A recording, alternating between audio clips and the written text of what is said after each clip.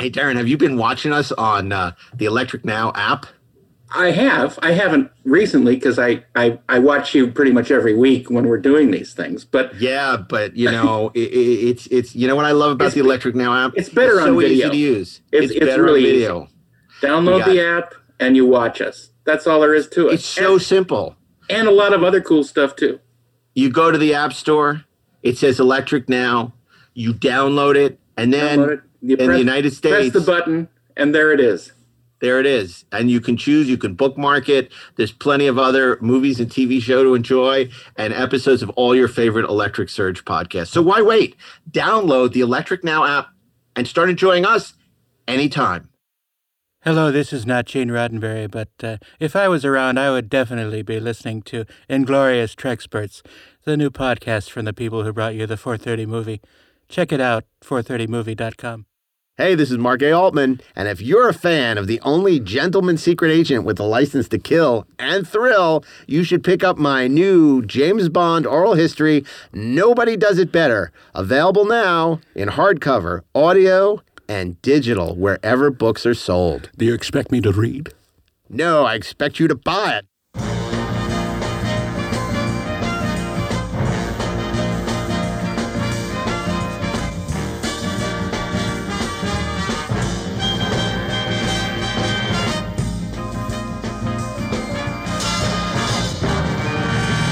Hey, this is Mark A. Altman, and this is the 430 movie. Welcome to I Love You Not Week on the 430 movie.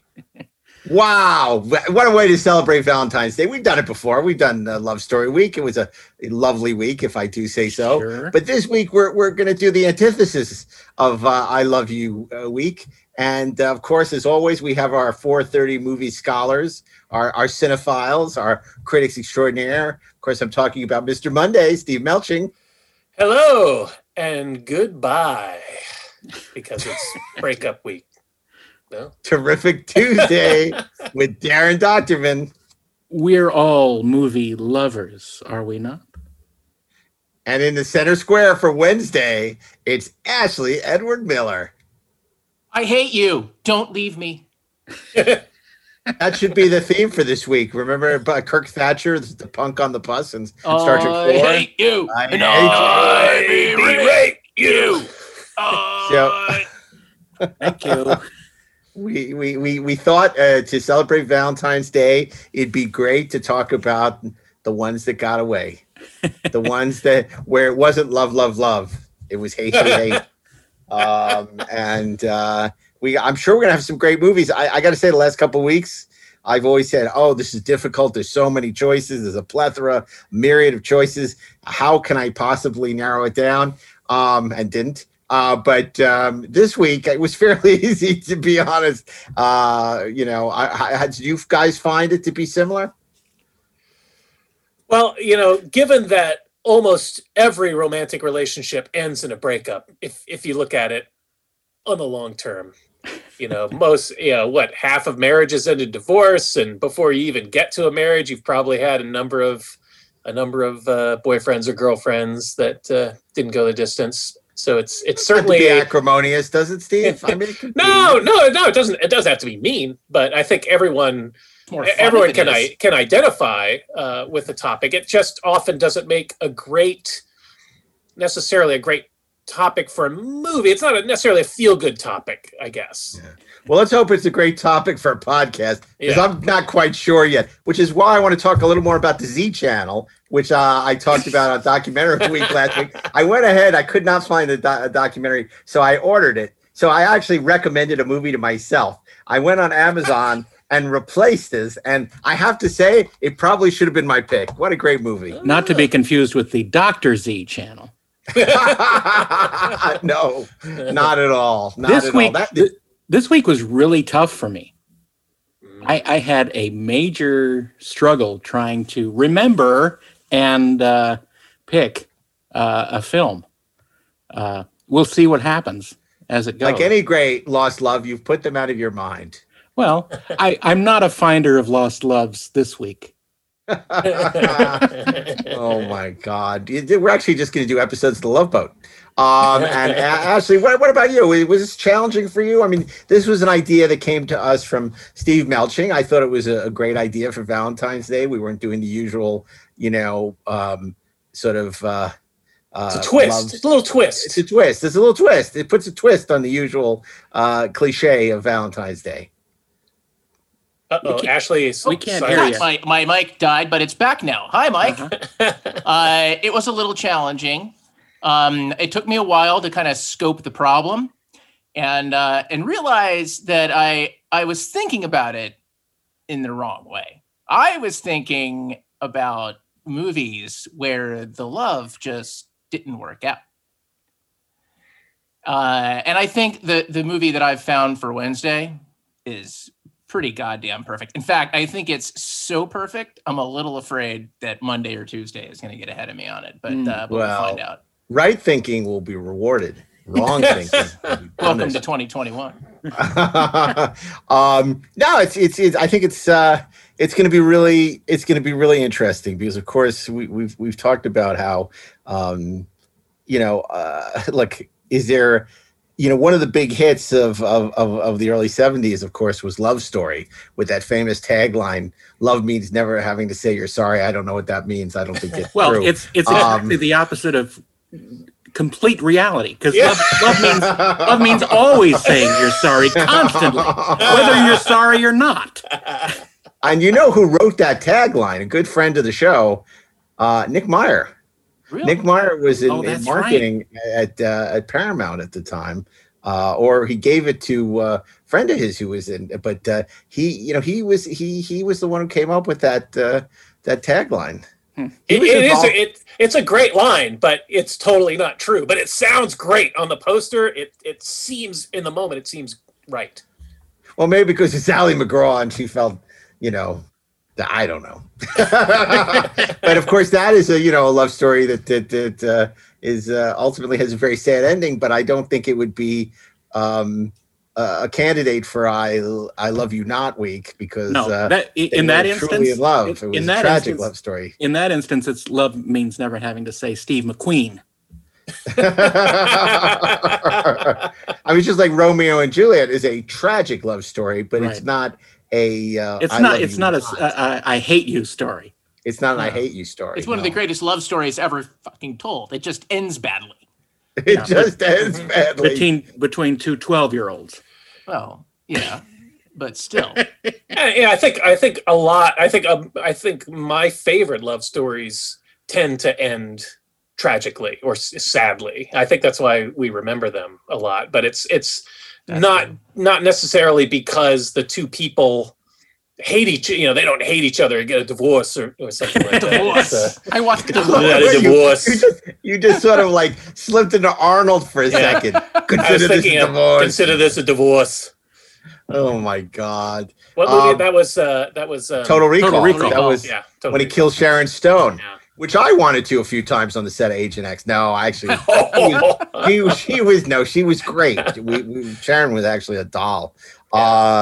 So guys, Steve, can you remind us? I'm going to put you on the spot. What picks for Valentine's Day love stories were when we last did this show for Valentine's Day? If you give me a moment, I will find them. Just you can't go computer. No. Okay, I brought it up now. Okay, it's coming through now. It's coming through now. Let's see here. Okay. The computers are smashed. Okay, so this was Love Story Week. It was my pick was Witness, Harrison Ford in Witness. Mm-hmm. Darren's pick was L.A. Story. Right. Mm-hmm. Ashley's pick was The Empire Breakfast at Tiffany's. Yeah. Okay. Mark Altman's was Casablanca. Yeah. And the Friday pick was When Harry Met Sally. Wow, I don't even want to change those picks. Yeah. No. Good lineup. It's a really, really, really strong lineup there of great movies. And true to form, my love story ends sadly. Yeah, it's great. Yeah, theirs was a love that could not be. Society tore them apart. They knew they couldn't live in each other's world, and yet they loved each other. So sad. You could have saved it for Built Ford Tough Week. But you were always going to pick Mosquito Coast. There was no getting away from that. Yeah. Well, also, I want to tell our audience that I want to prepare them for heartbreak. We are going on hiatus with this episode. So this will be the last new episode until we come back. We're going to come back for the Oscars in April, but we are taking a brief hiatus because we have to pay the bills and we got to catch up on our movie going because we're, at the rate we're chewing through movies.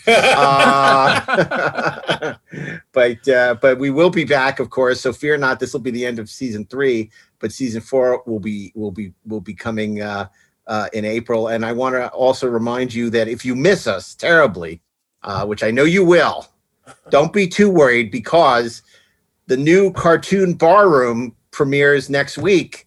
And that is hosted by 2 people you know very well, Stephen Melching, and Ashley Miller. So guys, tell us, if you don't mind, what can we expect from the Cartoon Barroom? We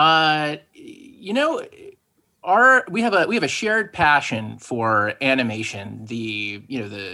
As consumers of it, as fans of it, and creators of it. And Cartoon Barroom is really about celebrating our love for that art form and the people involved, the writers, the artists, the actors. Our starting lineup is pretty excellent. I gotta say, we recorded an episode last night that I think is just astonishingly great. I mean, Steve, what would you say about it? That particular episode was they've all been good. That one went into some interesting places I did not expect. It was very, very introspective, very soulful at times. It was like going on a journey, but a good journey. It's not like some dry thing, we're just a couple of guys talking to people about our shared love of the medium and other professionals in the business. And we're looking to dig down and hear about every aspect of animation, what has inspired us and our guests and what continues to inspire us and what our work processes are like. And, anything you want to know about the nuts and bolts and the highs and lows of animation. And also what we're drinking. Yes, and what we're drinking, because it is a bar. It is. I can't wait. I can't wait. I'm really excited, and all new episodes are going to drop weekly on the Cartoon Barroom. So we're so excited. That'll be premiering on the Electric Surge Network, and shortly thereafter, of course, on the Electric Now app. If you want to see these guys in action, and also dropping this week on Best Movies Never Made. I just found out. I was looking at the broadcast schedule, and I saw they're doing a 3-part tribute to. You're going to love this, Steve. Are you ready? Because you don't even know this. You're going to hear this for the first time. Heat, Vision, and Jack. No! Yeah. Wow. Heat, Vision, and Jack was this amazing pilot that Ben Stiller did. It's probably, 20 years ago? Yeah. About a talking motorcycle. And then they adapted it into a feature that never got made. So the guys are doing a deep dive in the Heat, Vision, and Jack, and I just can't wait. I remember... The motorcycle was voiced by Owen Wilson, and Jack was Jack Black. Yeah. It's so funny. Go ahead, Darren. He was exposed to inappropriate levels of solar radiation. I remember when Rob and I were filming Bill Shatner's 70th birthday video, and we were interviewing all these people, including, one of them was Ben Stiller. And one of the things we told Ben, and his pilot had just got canceled, wasn't going far. We're like, that pilot, that Heat, Vision, and Jack pilot is so great. It's so great. He's like, it wasn't great enough to get picked up by Fox. And it was like, oh man, but it was awesome. He said, yeah, that token will get me on the subway. He was so funny. I remember, we talked to so many people for that Shatner birthday video, but it was so funny. We were on the Paramount lot and Ben he commandeers a cart and he gets out a cart and he goes, here is the historic street where Bill Shatner filmed Barbary Coast. Oh my God. It was so funny. We had so much fun. And of course I trusted Rob to hold on to an archival copy of that. And he has no idea where it is. So now it belongs to the ages. Now it belongs to the universe. Exactly. So, and then of course I'd be remiss only in my memories. If you're having a tough time getting your 4:30 movie fix, of course, Darren and I will still be around with Inglorious Trexperts every week, and we're going to be premiering our new Trexperts briefing room, where we bring you audio commentaries of significant Star Trek episodes from all the series. So that's going to be really fun. We just recorded one with Ashley for Shades of Grey from The Next Generation, and truly a seminal episode. It was a who. You won't find City on the Edge of Forever on this podcast. No, you're much more likely to find Spock's brain. So we don't do the low hanging fruit. We don't, and we're very excited. I think as prestigious as we'll get will be Metamorphosis, only because Scott Mance held us hostage. And then, of course, we're going to try something new. For those of you who are on Clubhouse, the new social media app, we're going to be doing after shows for Inglorious Trexperts on Clubhouse. So keep an eye out for that. We'll give you more details where you can join Darren and I in the Clubhouse to talk about what you've just listened to on Inglorious Trexperts, and we'll see how that works out. Because we know a lot of you particularly want to discuss and give your own feedback on some of the things we've been talking about on the show. So this is a chance to join us and occasionally special guests from the show in the Clubhouse. So of course, you'll have to learn the secret knock. The secret knock, exactly. So anyway, well, let's talk about I Love You Not week. I think it's going to be an interesting week. I think we all talked about it being a challenging week, a vexing week. So it'll be interesting to see. And will Pete Postwhistle make an appearance in any of these movies? I don't know. I can't be certain. So as always, we're going to start with Monday and Steve Melching. Yeah. So I thought this was going to be an easy week, and in some ways it kind of was, because it quickly narrowed down to two movies for me, and I watched both of them to refresh my memory, because one of them I hadn't seen in many years, and it held up. I thought it was really good, but I think I'm going with my first pick, and that is a film from 2005 starring Jeff Daniels and Laura Linney, written and directed by Noah Baumbach. It's called The Squid and the Whale. If you can, try and hit it at your mother's backhand. It's pretty weak. Yes. Joan, I'm sorry. Okay. Your mom and I, we're going to separate. I've got you Tuesday, Wednesday, and every other Thursday. Well, what about the cat? The cat? We didn't discuss the cat. I've got an elegant new house across the park. It's an elegant block, the filet of the neighborhood. There's a desk for you to do your homework. Dad, this is for a lefty. I've come by to tell you I'm not staying here anymore. Why? Because you cheated on Dad. Your father told you. Under our noses, like a brothel, men coming in and out. You sound like your father. I've never had an affair with a student, though many have come on to me. That's why you might not want to be attached to your age. When am I going to meet Sophie? She's not gorgeous, but she's cute. Did you like Sophie? She's not the type I go for. Lily is pretty.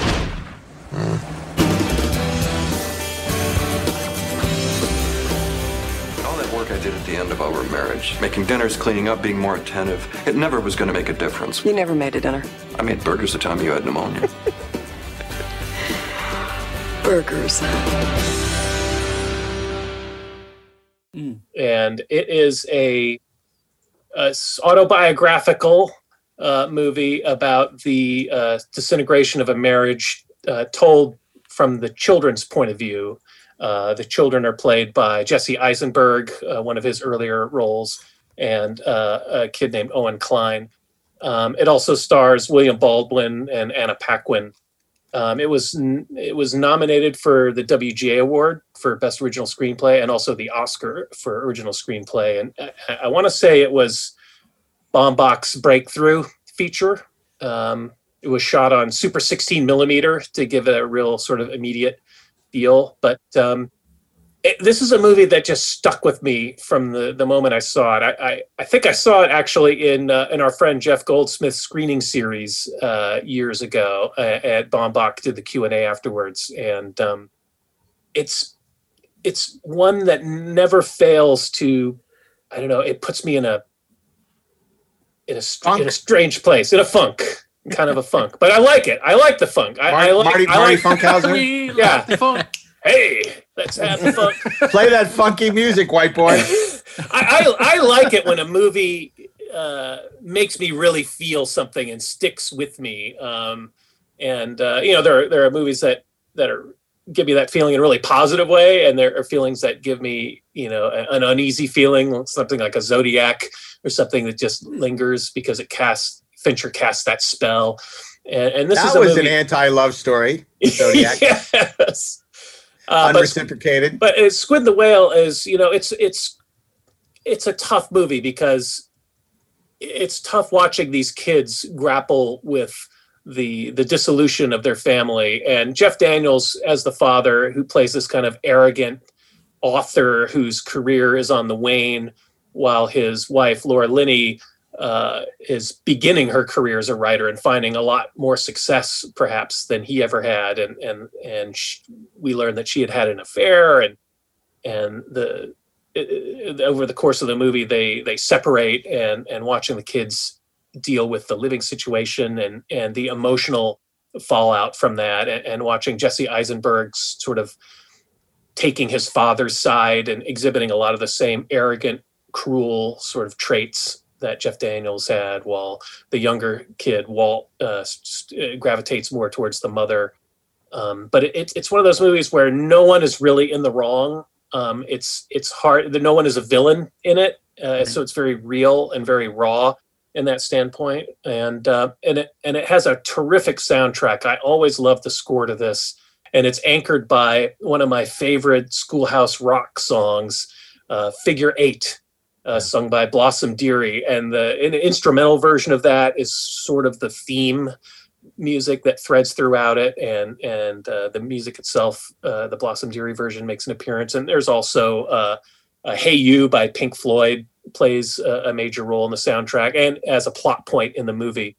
And I don't know, I just think it's a really terrific movie about a breakup, and they really, this husband and wife, I think at times really do have come to hate each other. They really, they really don't like each other. And even the kids, there's fraction between the kids and the parents. It seems no one does disintegrating relationships quite as good as Noah Baumbach. Yeah, of course he did. He did another film that will probably get mentioned. Yeah, Marriage Story. So it's obviously a topic that is autobiographical. So it was made a huge. Well, Marriage Story was also apparently. So divorce looms large in the life of Noah Baumbach, as it does in a lot of people. I think, given the statistics in this country, you're likely to have either been divorced yourself, or your parents maybe had been divorced, or a sibling of yours has maybe been divorced, or, close friends. So divorce is all around us, and it can be very complicated. No need to waste it.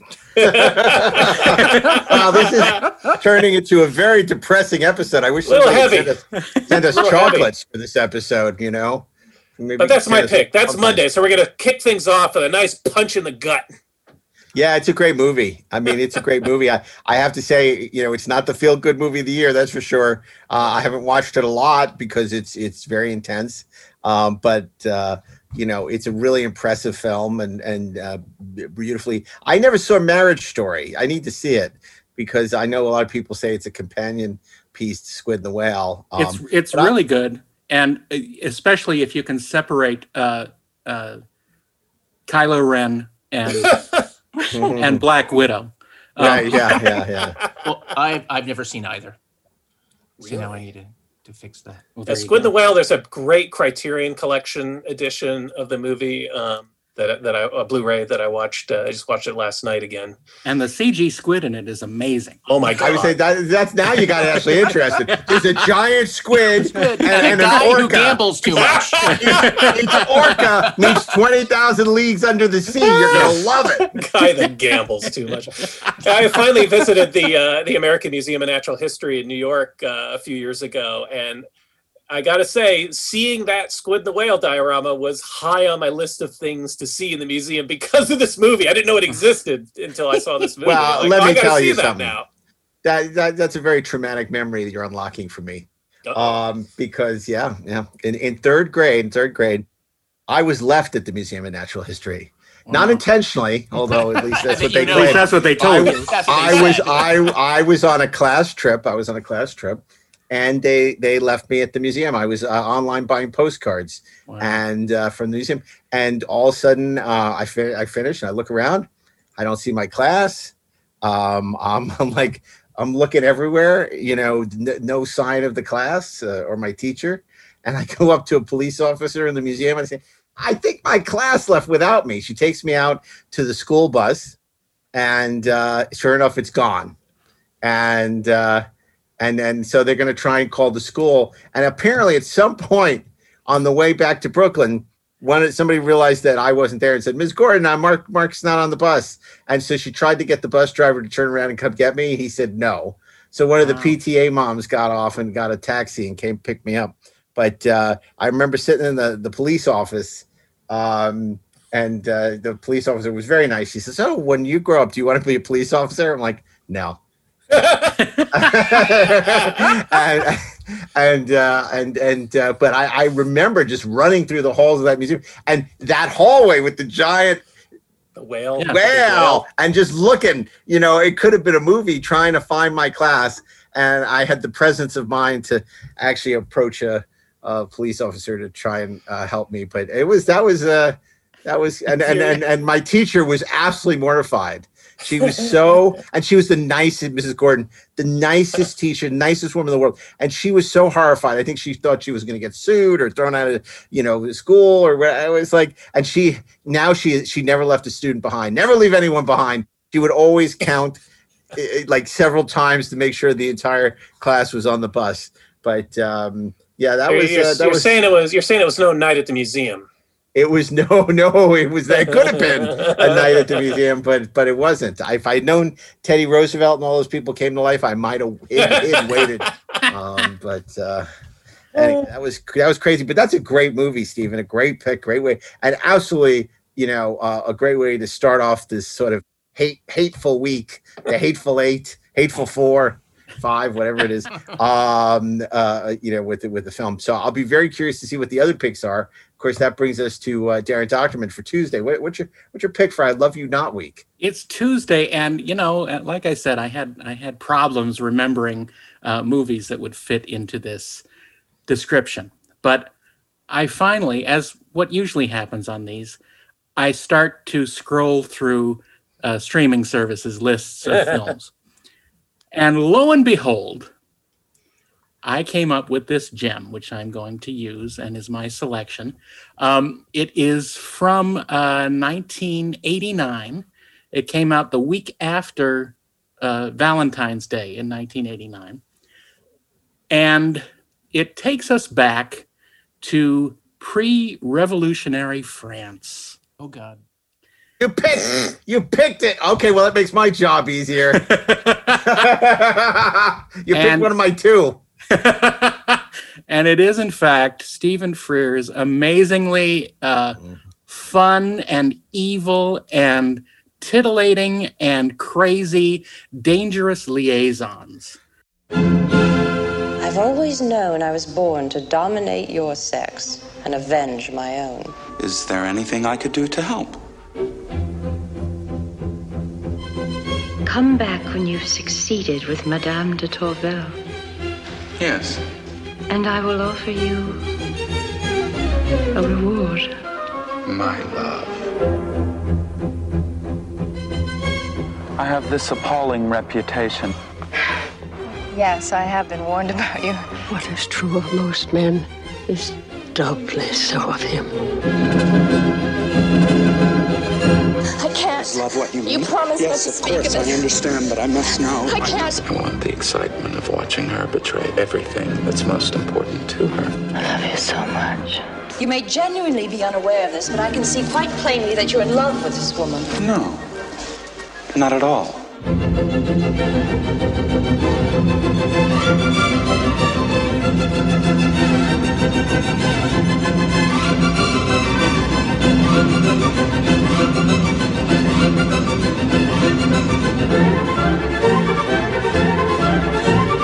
Why do you suppose we only feel compelled to chase the ones who run away? Immaturity.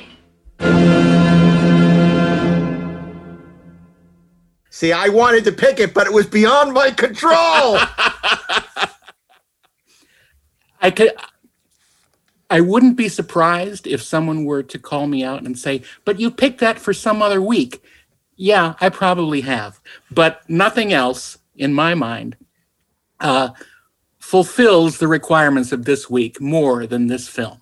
Because there is so much conniving and hatred and duplicitousness and zeal and fooling around and plans within plans than this.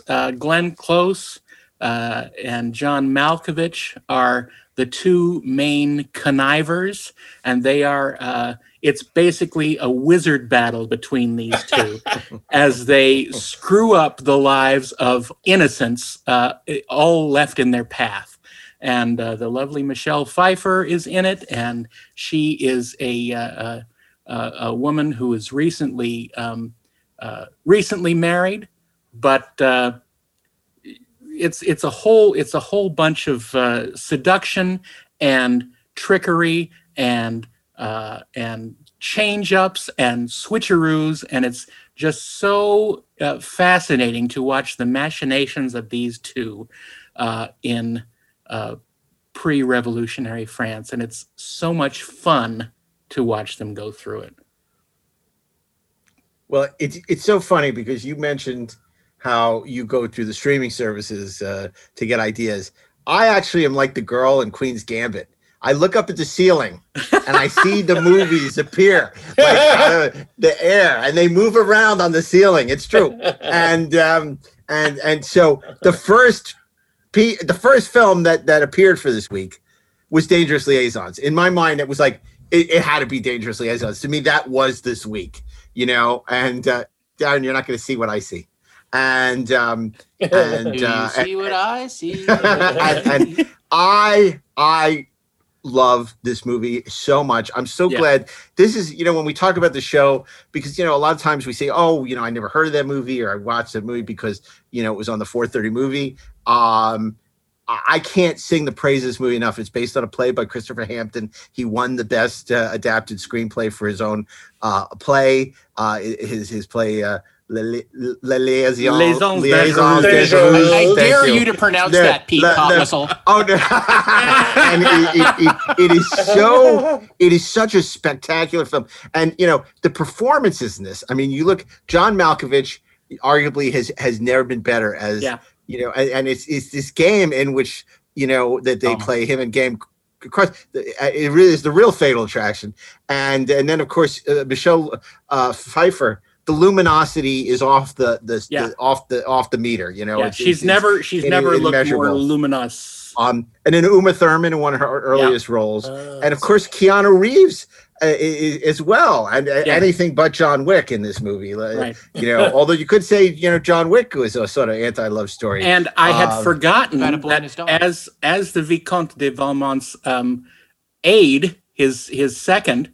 Is Peter Capaldi. Peter Capaldi, yeah. Who is great. Yes.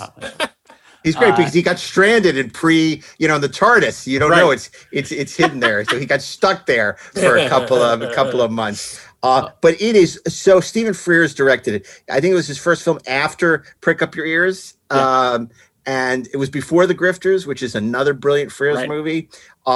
It's so wonderfully shot, and it's one of those movies much like Dante's Peak and Volcano, where sometimes there's these weird synchronicities where identical movies come out.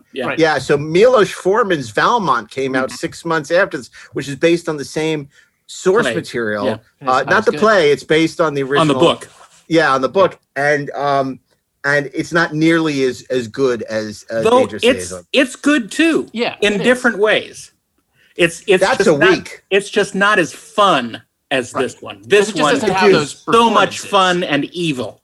Right. We could do double features. It's really kind of I mean, it's funny because we say that it's anti-romance, but the truth is it is kind of a romance between Glenn Close and John Malkovich. I mean, it's really a love story about them. It's just a completely twisted love story. And it has like the best ending. My God, when she walks into that room and everybody turns their backs on her, it is just... Oh, spoilers. It's perfect. I know, right? Because nobody's seen this movie after 30 years. When people say, Ashley, why do you love Dangerous Liaison so much? And I say, I don't know. It's beyond my control.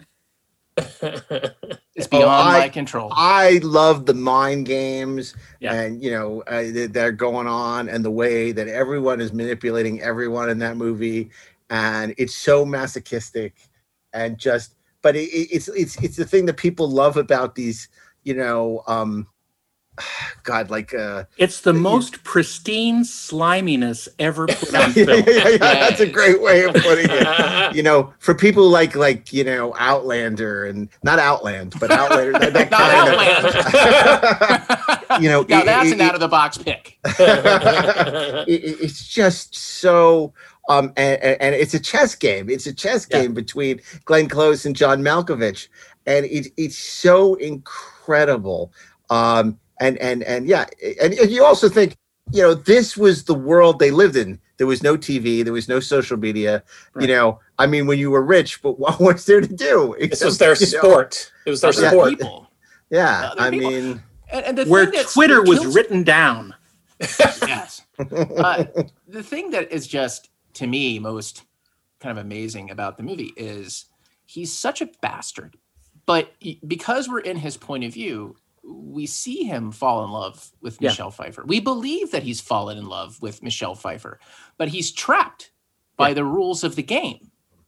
And it's just, by her purity. You hate him. It tears the heart out of you watching him. No, you're totally rooting for him the entire movie. Yeah. Mm-hmm. And you hate yourself for it, but of course you are. Well, but the movie, it's just so immaculate. The costumes, the sets and everything. It's just deliciously evil. It's so much fun. But what's wonderful about that movie is that was a major studio movie. It was Warner Brothers movie. I think it ended up making, it wasn't a huge hit. It made like $34 million or something. It was nominated for Best Picture. It was nominated for a bunch of awards. But nobody makes those kind of movies anymore. No. Certainly not a major studio. And it's sad. It's tragic. Because look at who came out of that movie. Look at all the great actors that came out of that movie. And just look at what a wonderful film it is. And I would say, if we said to people, certainly if we were doing this at Comic-Con where we do a lot of our panels, and we said, how many of you are fans of Dangerous Liaisons? I would be surprised if a quarter of the audience had even heard of it. Yeah. Mm-hmm. And I think that's sad. Very sad. I'm surprised it hasn't been remade as like a Netflix miniseries. It seems like the kind of thing that would be made for a streaming service now. Well, it was remade in China. I almost picked that. The Chinese version of Dangerous Liaisons. It's not as good, but it's really interesting because it's a remake. It's a remake of Dangerous Liaisons. And I think Zhang Yi is in it. And it's interesting to watch as a unique curiosity, because obviously that's a film that might not be big enough where anybody would remake it here. But the fact that it really lent itself because so much that whole plot has this crouching tiger kind of, you could see how it would work in like feudal China. This was actually 1920 Shanghai, I think, where it was set. And I might be wrong. By the way, Crouching Tiger, another great love story that just ends badly and would not fit in this week. And also it's been picked on the show before. Yeah, that's true. Yeah. Great pick. Fantastic pick. Which now brings us, and we're waiting very anxiously because of course you touted the genius of your pick already. So we're obviously very interested in hearing what Ashley has to say. This is one of those weeks where I have to go out of the box by going straight down the middle. And let me tell you, there were some things I thought about before I got here, but they're movies that we picked before. And frankly, I think movies that I've picked before or wholeheartedly endorsed. For example, you know what I want? Cool guys like you out of my life from Heathers, right? Right. Or something like Kill Bill, which would have been awesome, but we picked it. And I think, and I'm surprised that this movie, my pick, and I had backups, and they're fun, and I'll bring them up for Friday, but I am surprised that this movie wasn't named for Monday or Tuesday. We have alluded to it here on Glenn Close Week on the 4:30 movie, but my pick for Wednesday is Adrian Lyne's Fatal Attraction.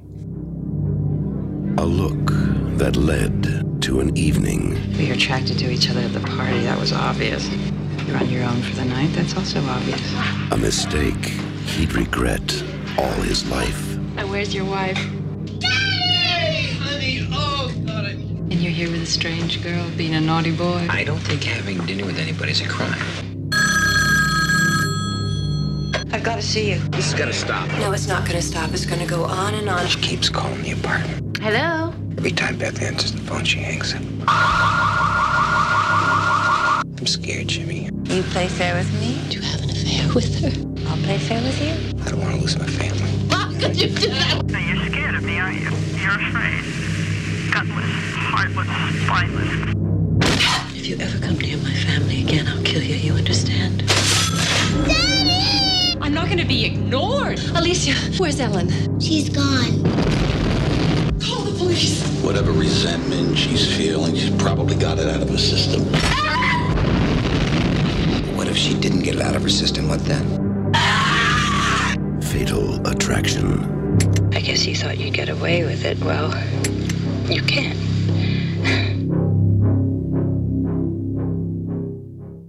Yep. That was my third. Yeah. It's it just, as I was kind of going, I was like you, Darren. I was like, what fracking movie am I going to pick? And I was like going through the list. And then I saw, and I went, oh, of course, right? Ashley's not going to be ignored. That's right. And again, a ton of Nick Meyer wrote on that. He wrote, he wrote a lot. He fixed the ending. He fixed the ending. Yeah. Yeah. So, there's a whole Star Trek. It's like, that part where Glenn Close is like, from hell's heart, I stab at thee. For hate's sake, I spit my last breath at thee. Right? That was all the crazy. Shakespeare quotes. when Ricardo Montalban sits up out of the tub, what the is happening with this film? I didn't understand it, but I loved it. It was great. Ricardo Montalban's chest is amazing. No, the short version of this movie is Michael Douglas is happily married to a beautiful woman, and one day he has the opportunity to stray with the lovely and talented Glenn Close. It's an opportunity he cannot pass up, and he discovers slowly at first, and then very quickly, that she is, as they say in the psychiatrist's office, cuckoo for Cocoa Puffs. She just, man, you know what? She does not want to break up, dude. It's the best argument for fidelity that has ever been filmed. It truly is. And Glenn Close, the performances in this movie are fantastic. Glenn Close is great in it. She's almost always great. Michael Douglas is great in this movie. You totally believe their connection. They have real chemistry. But what's also great is, I almost said it's Anne Heche. Jesus Christ.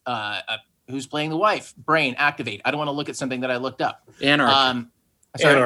Anne Archer. Yes, thank you. He has real chemistry with her too, right? Like, you believe their relationship too, and it's critical to the film, because what the movie's really about is, it's not about a guy who has an affair with a lunatic. It's about a guy who nearly destroys something great, right? He has a beautiful wife, he has a beautiful family, and he lets this monster into the house.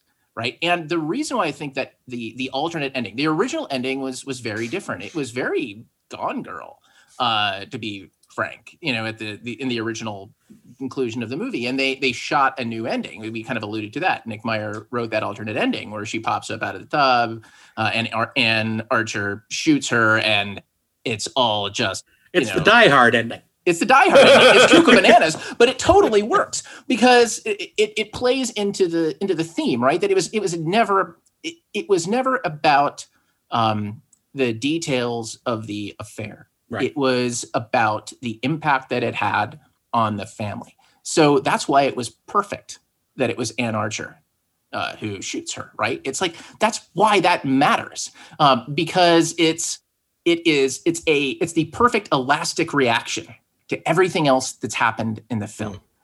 And guys, I promise you, if you have the opportunity to watch this movie, if you get up from the couch, from your chair, from wherever after having watched this, and you realize you've clenched your ass so hard that the seat cushion is sticking out of it, then you've fully understood this film. Again, it's beautifully made. I think Adrian Lyne is one of the great underrated directors. He has a real sense of style. I think arguably like he really established the house style for the Simpson and Bruckheimer films. And that's why Ashley's real pick for this week is 9.5 Weeks. Yeah, man. It's like, look, I'm the biggest fan of that. Like Flashdance. I mean, come on, that's a great movie. That's a whole other conversation. But no, Fatal Attraction is a great movie. Glenn Close is great. Michael Douglas is great. And Archer is great. It's so well written, so well directed. It's just a great film. It's just, and you know what? The ASPCA said that nothing bad happened to any real rabbits. It's funny that you mentioned Adrian Lyne. He's kind of like John McTiernan, where he went and did a bunch of these, like without the jail part, a bunch of these like great classic movies, and then just disappears. Yeah, and then he's gone because McTiernan, Die Hard, Predator, all these amazing movies, and then you have Adrian Lyne who did all these great movies, and then suddenly. Gone. I guess gone. And it's really funny because I was kidding about 9.5 Weeks, but actually it wasn't on my list. But 9.5 Weeks is a perfect movie for this week. It kind of is, honestly. Yeah, and that's a movie that, like, growing up in the 80s, like that was so in the zeitgeist, and everyone talked about it. And obviously, it was super stylishly shot, and Mickey Rourke was huge back then. And now nobody knows it. Nobody talks about it. It's not a great movie. What do you mean nobody knows? Nobody knows. Nobody. Pete Potwhistle was amazing. He wasn't in that. You can't fool me. You really can't overstate how big Fatal Attraction was when it came out. I want to say it was 87 when it came out. Something like that? 86, 87. And it was 87, yeah. It was very popular at the time. I remember seeing it in a crowded movie theater and the audience just jumping, it really created a visceral reaction in the audience. And Glenn Close was downright carnivorous in this movie. And I remember that the summer after it came out, I was working in a video rental store, and that was one of the big new releases that summer. And we could not keep that movie on the shelf in the store. People were putting their name in to be the next one to get it as soon as for it weeks. was They would returned to wait the store. weeks for that. Yep. Very that was the popular. Paramount Renaissance. I mean, there are two huge eras for Paramount. There's obviously that 60s, late 60s, early 70s, Bob Evans, time, with everything from Rosemary's Baby to The Godfather. But then there's that Sherry Lansing couple of years where, with Star Trek 4 and the Untouchables and Fatal Attraction. I mean, that was a huge time for Paramount. A long time ago. And just a terrifically long time ago. I think about that movie or Fatal Attraction once in a while, and I don't think I've seen it in 25 or 30 years, and now I really want to watch it again. It holds up. Yeah, it's funny. And I also want to watch Dangerous Liaisons again. Yeah, so me too. I haven't watched that in forever. Now I'm excited to go back and watch that. Well, this is basically turning into Glenn Close week. Yeah. It is. Close-up week. What is she in now? Isn't she in Hillbilly Elegy? Hillbilly Elegy, and they were all talking about her. But apparently the thing about her is she's not well liked in the industry, which I guess is why she hasn't got an Oscar, apparently. She rubs people the wrong way. I don't know how much truth there is to that. Don't you think she's had enough? Was she was she in The Wife last year? That movie, The Wife, was that her? I don't know, but I think she might have been. But she's so good in everything. Yeah, she's great. She's so good. So I'm amazed that she has not won an Oscar. They call her Susanna Lucci of Oscar, but I think because last year at the Oscars or whenever, the smart money was she was going to finally win for The Wife, and she didn't. Yeah. So I don't know. So that's Thursday. Good. So that's Wednesday. That's Wednesday. Right. And Thursday. Wait, no. No, the Tuesday was Thursday. It was so good. We're playing it twice. It's funny because I really, I had narrowed it down to 2 films, and Darren took one off the table. So I thank you, sir, for taking Dangerous Liaisons off the table. That was the first thing when I looked up at the ceiling that I saw was Dangerous Liaisons, by the way. It's funny because I did wrestle with a couple of films, that potentially, they're a little off, maybe for Friday, stuff like The Maltese Falcon, because obviously Humphrey Bogart is portrayed by Mary Astor and, famously betrays him. And but to me, look, that's a noir. There's so many other things. Yeah. It's not really what we talked about. I think the film kind of has to be about the relationship. Yes, I agree. Not something that happens in the movie. Which is why I discarded Blowout also. Even though, Travolta falls for Nancy Allen and she dies, spoiler alert, it's not really about that romance.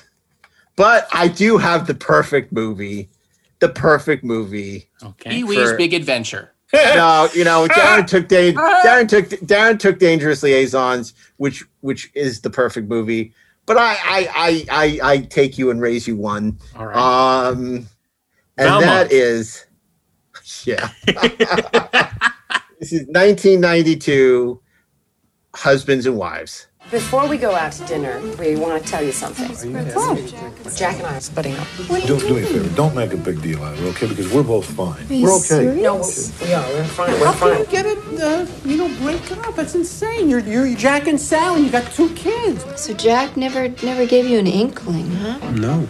How did you meet someone so fast? Well, I used to eat red meat every day, and then I gave it up, and then I had some again recently, and I was totally bloated. I can't get my mind around this. This is what you leave Sally for? It's like your IQ is suddenly in remission. Please. Are you ever attracted to other women? So how do you manage to write something so deep?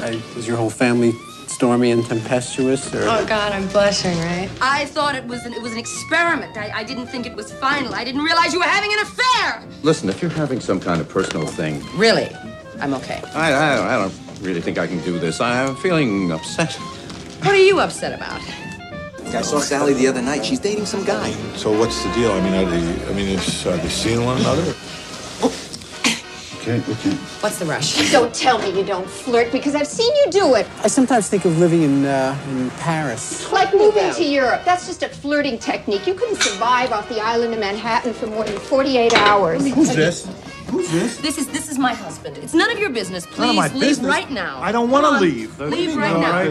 Am I all right? All right. What the hell? Who are you? Is he living here? I do love the way you write. I had some criticisms, but overall... You told me you told me it was a great book.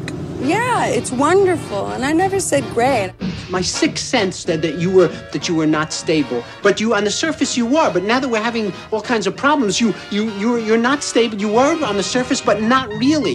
This whole thing is becoming very clear to me.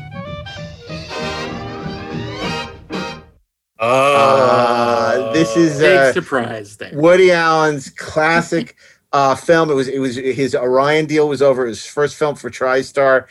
It's his last film with Mia Farrow, because as they were filming it, this is when they broke up, and you could see the real anger and pain and a hate in the performance, and it's glorious. It's amazing cast. Sidney Pollack, director Sidney Pollack, is Jack. In a phenomenal performance. His wife is Judy Davis, who plays Sally, and they're getting a divorce. And for some reason, Mia Farrow and Woody Allen, who are married, are very, they're very upset to hear they're best friends. They can't believe it.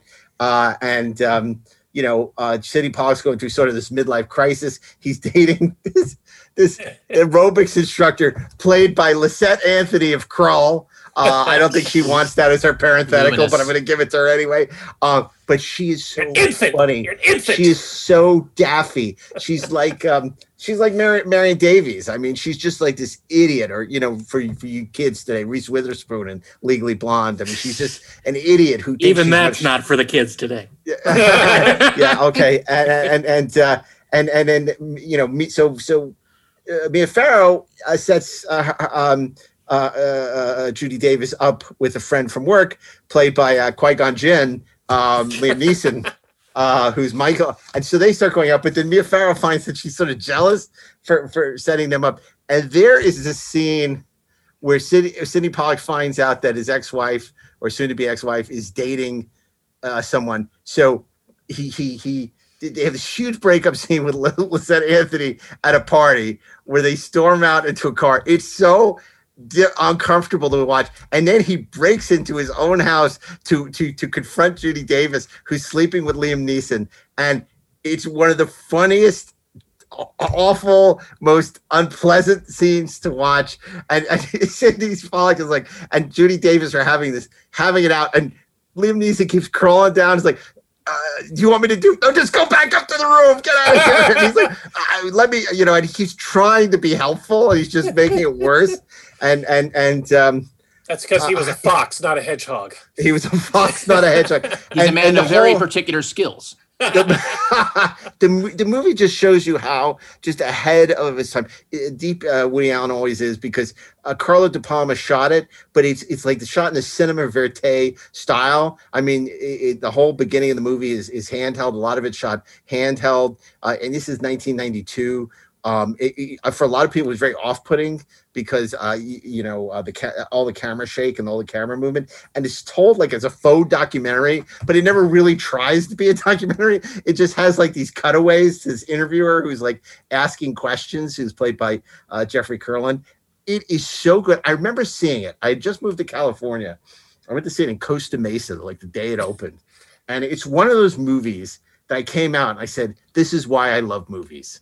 I have that experience every once in a while. I remember seeing Goodfellas in a theater, and I came out and I said, "This is why I love movies." And this was one of these movies where I came out, "This is why I love movies." It's so good. And I mean, I know you're thinking, "Oh my God, Mark's picking the Woody Allen movie again." It's so perfect for this week.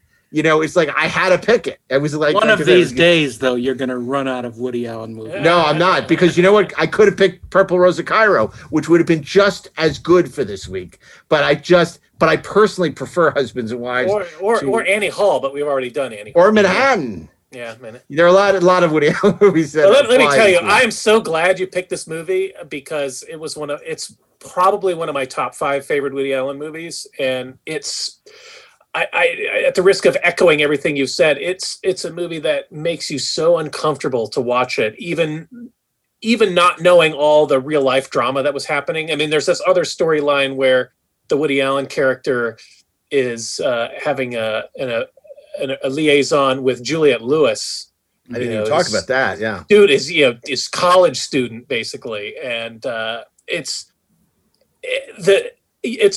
hard to overstate how revolutionary this movie was in its filmmaking at the time, because that shaky cam, that verite style was very new, especially in movies. And I remember a lot of critics complaining, "Oh, it gives me a headache, give me nausea," because the camera is always moving and going in and out of focus, and characters are walking in and out of frame because the cameraman can't get a good angle on them when they step through a door or something. I mean, it's brilliant, and it really creates this sense of voyeurism, and it makes you really uncomfortable as an audience member, like you're eavesdropping on these really uncomfortable situations, and it's just brilliant.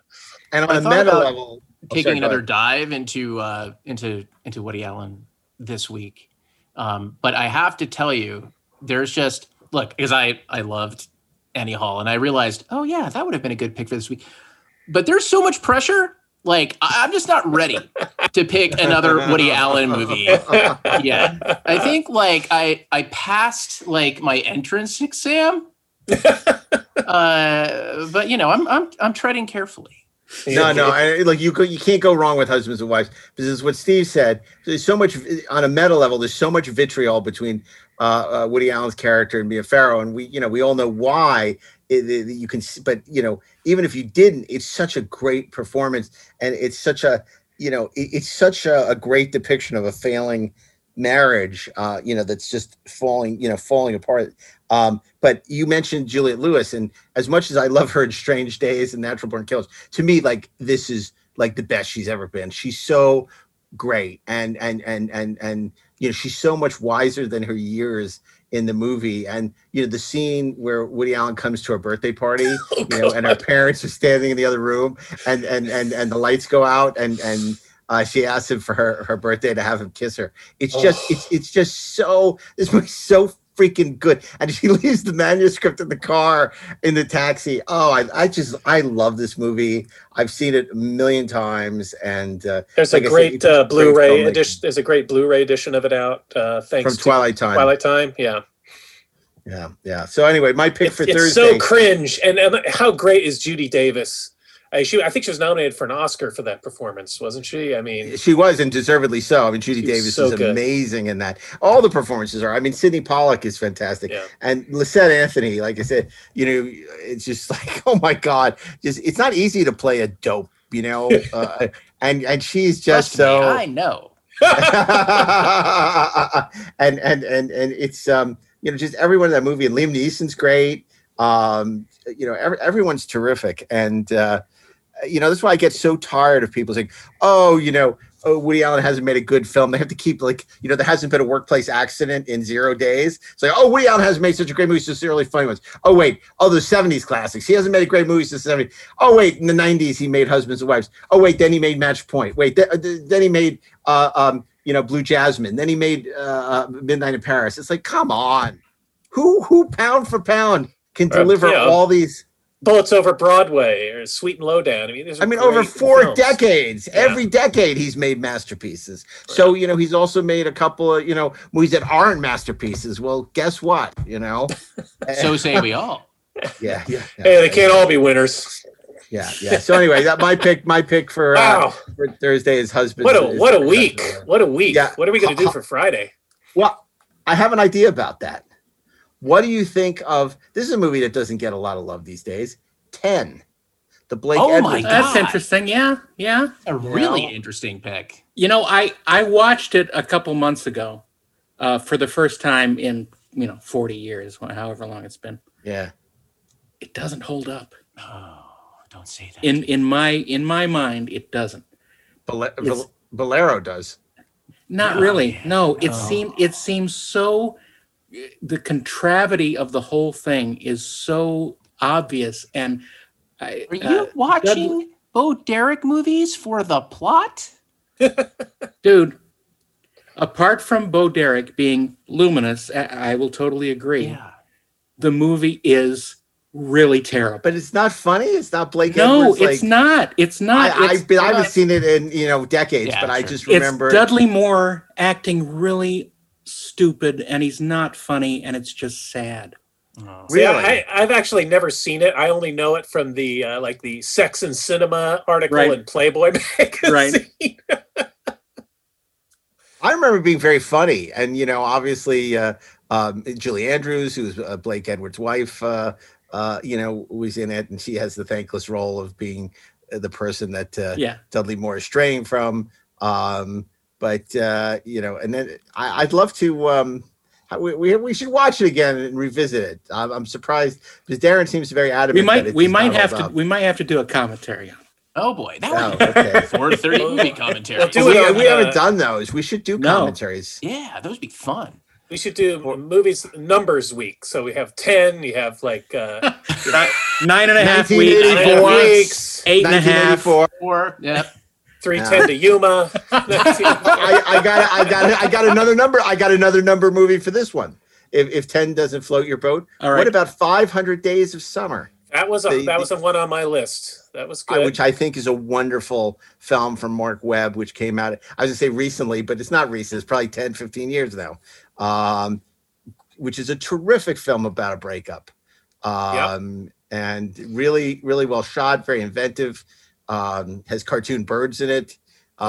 Really good performances. I love the way it's narrated by Will Lyman. It's just, I really, really like that movie. Again, I haven't seen it recently, but I remember just loving it when I saw it back whenever that was. Well, I had some out of the box picks that were out of the box. When I've okay, in the event, in case of emergency, break glass, like somebody picks Fatal Attraction. I was thinking, what about Sudden Impact? Oh, jeez.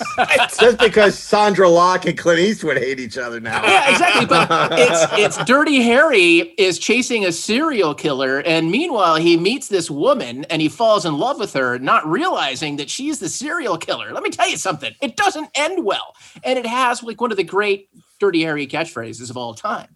Go ahead, okay. Make my day. Speaking of that, I have to say, so HBO Max is showing the restored or up-resed Babylon 5 now, right? So I've been watching them, recently, a couple of the Babylon 5. It's been a long time since I've watched them, and it's the best they've ever looked, which isn't saying much, but I'm enjoying it. But at one point, I talk about sometimes, this ridiculous sophomoric humor. At one point in the first season, this character points a gun at somebody and says, "Make my solar year," and I'm just like, Oof. "Oh God!" I said, "This is everything I don't like about the show." Coming back in one line. Well, that's what happens when you got one guy writing every script. Mm-hmm. I want to throw out a movie for Friday. I hate to take us away from Babylon 5, but I have a couple actually. The first one is Eternal Sunshine of the Spotless Mind. I was just about to bring that one up. Yes. Hi. Sorry? I just said hi.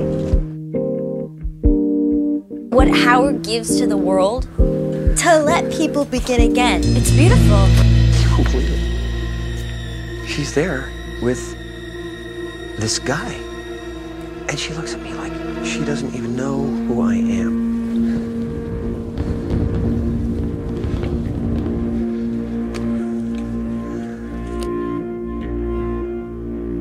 What is it? Miss Krasinski was not happy, and she wanted to move on. My name is Joel Parrish, and I'm here to erase Clementine Krasinski. There's an emotional core to each of our memories, and when you eradicate that core, it starts its degradation process. By the time you wake up in the morning, all the memories were targeted, withered and disappeared, as in a dream upon waking. This is the last time I saw you. Too many guys think I'm a concept, or I complete them, or I'm gonna make them alive. I'm just a fucked up girl who's looking for my own peace of mind. I want to call it off. Can you hear me? I don't want this anymore. I want to call it off. We would be remiss. It's a great pick. I mean, Michelle this one, Gondry, Charlie Kaufman. Yeah. I mean, this one is, it's so bad that, one person literally wants to have the part of their brain erased that represents this relationship. It's, when I first saw it, I didn't like it. I thought it was, I thought it didn't make sense, and it was just too sort of on the nose.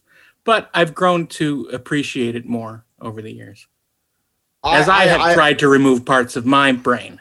I love it. I think it's a great pick. I was actually going to say The Third Man, because of course, Aldi Valley at the end, leaves Joseph Cotton after he, betrayed, Orson Welles as Harry Lime, dies in the sewers. But, Third Man, again, even though it has this sort of, it's not really about the love story. If anything, the love story is between Orson Welles and Joseph Cotton. In a sense. Exactly. But I think Eternal Sunshine of the Spotless Mind is a great pick, and I love that from the moment I saw it. The Charlie Kaufman, Michelle Gondry movie. Yeah. I think it's super clever. It's really well shot.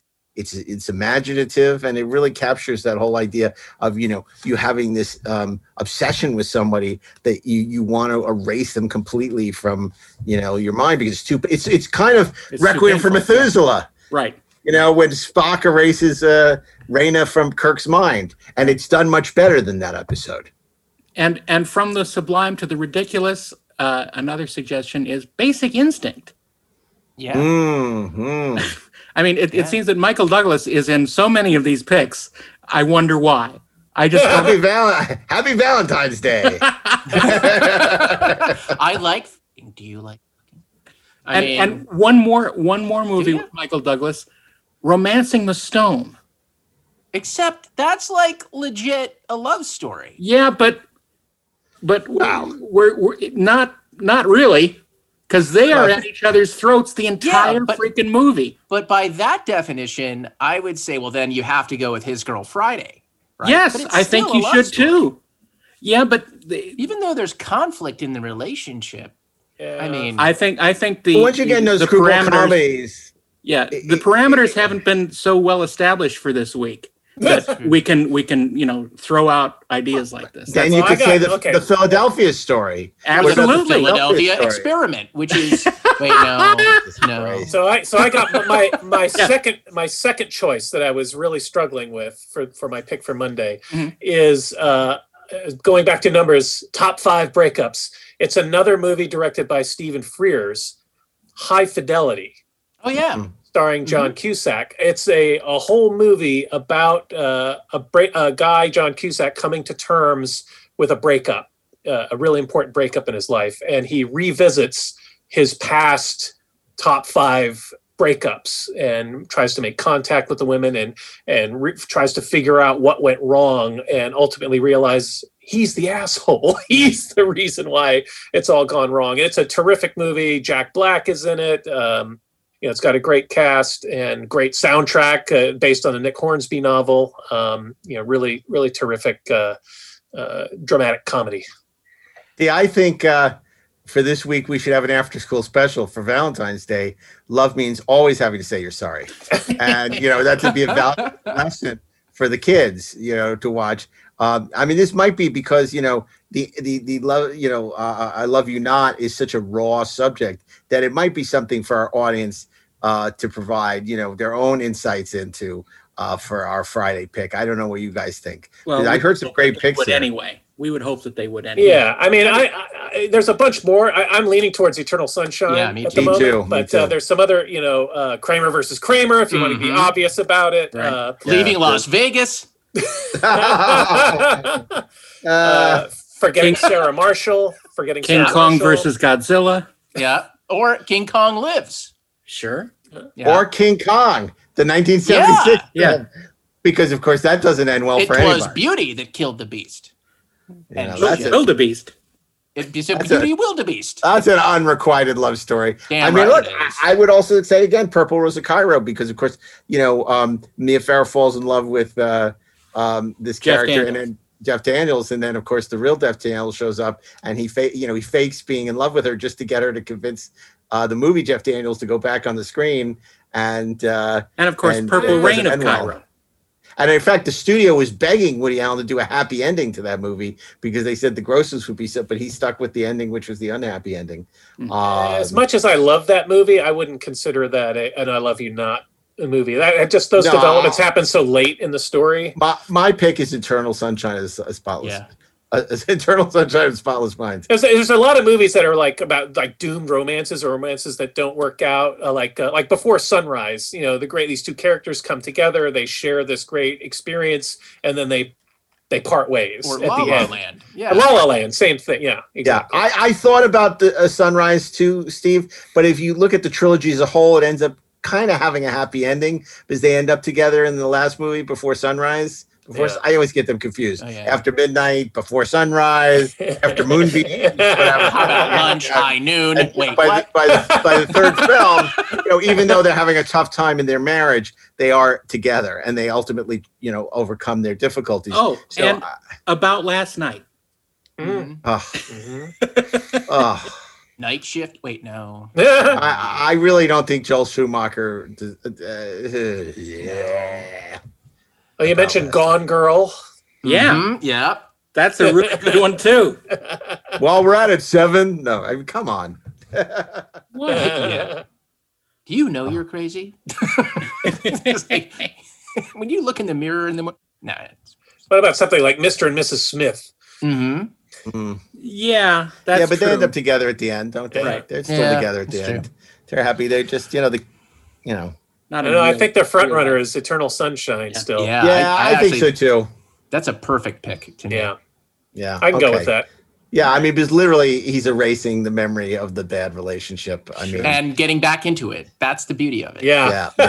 Right. There you go. It's the perfect bookend for this week. So, and what a great week. Who would have thought we could put together such a great week of sad movies? So if you're at home for Valentine's Day, depressed because and alone. Don't watch these movies. Which you probably will be. Don't watch these movies because they will not give you solace. Save it for next week. But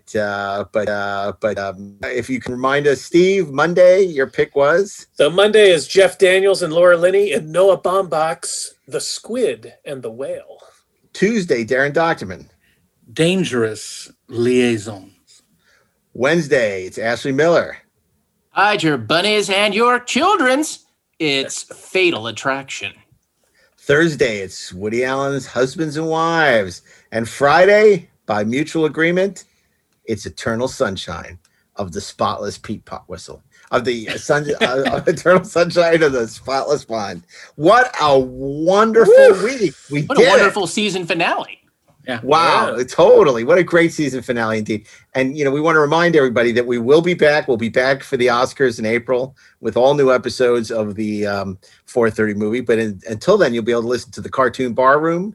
And you can check this feed. We're going to drop on a couple of those episodes on the 4:30 movie feed just to get you in the habit of listening to Cartoon Bar Room. Of course, Inglorious Trexperts every Friday night at 10. And then the Best Movies Never Made drops on Mondays every other week.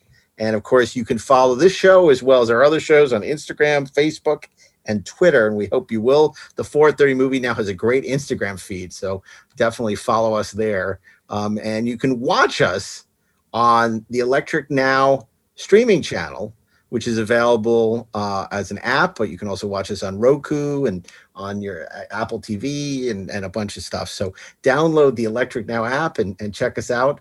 The 4:30 movie video podcast, they're really a lot of fun, and think you might enjoy that. And what else? What else are we missing? We want to thank our sound engineer, Mark Rivera, and our executive sound engineer, Bill Ritter. Thank you for making us sound so good this season, even as we continue to come to you via Zoom. Hopefully we'll be back in the studio this fall if all goes well and we get inoculated. And of course, we want to thank our producer, Natalie Miscali, and our associate producers, Zach Raggett and Peter Holmstrom. And of course, Pete Potwhistle. And Pete Potwhistle, because there's no moving on from that. Never. Thank you. No, there's no escape. Thank you so much for that. But, until we return in April, we want to thank you for being a part of the show, listening to the show, being such a great audience, being engaged on social media. 4:30 movie audience continues to grow by leaps and bounds. If you're a fan of the show, please go on Apple Podcasts and rate us 5 stars. It lets other people know about the show and they can come check us out. And we're looking forward to bringing you an all new season of 4:30 movie, our 4th season. God, we've been doing this for a while. When we return, till then, we want you to stay safe, stay healthy. Hopefully, you get vaccinated, and we'll see you when we return in April for some version of Oscar Week. I don't see if any of us have seen any of the nominees, whatever they are. Until then, Eyewitness News starts now.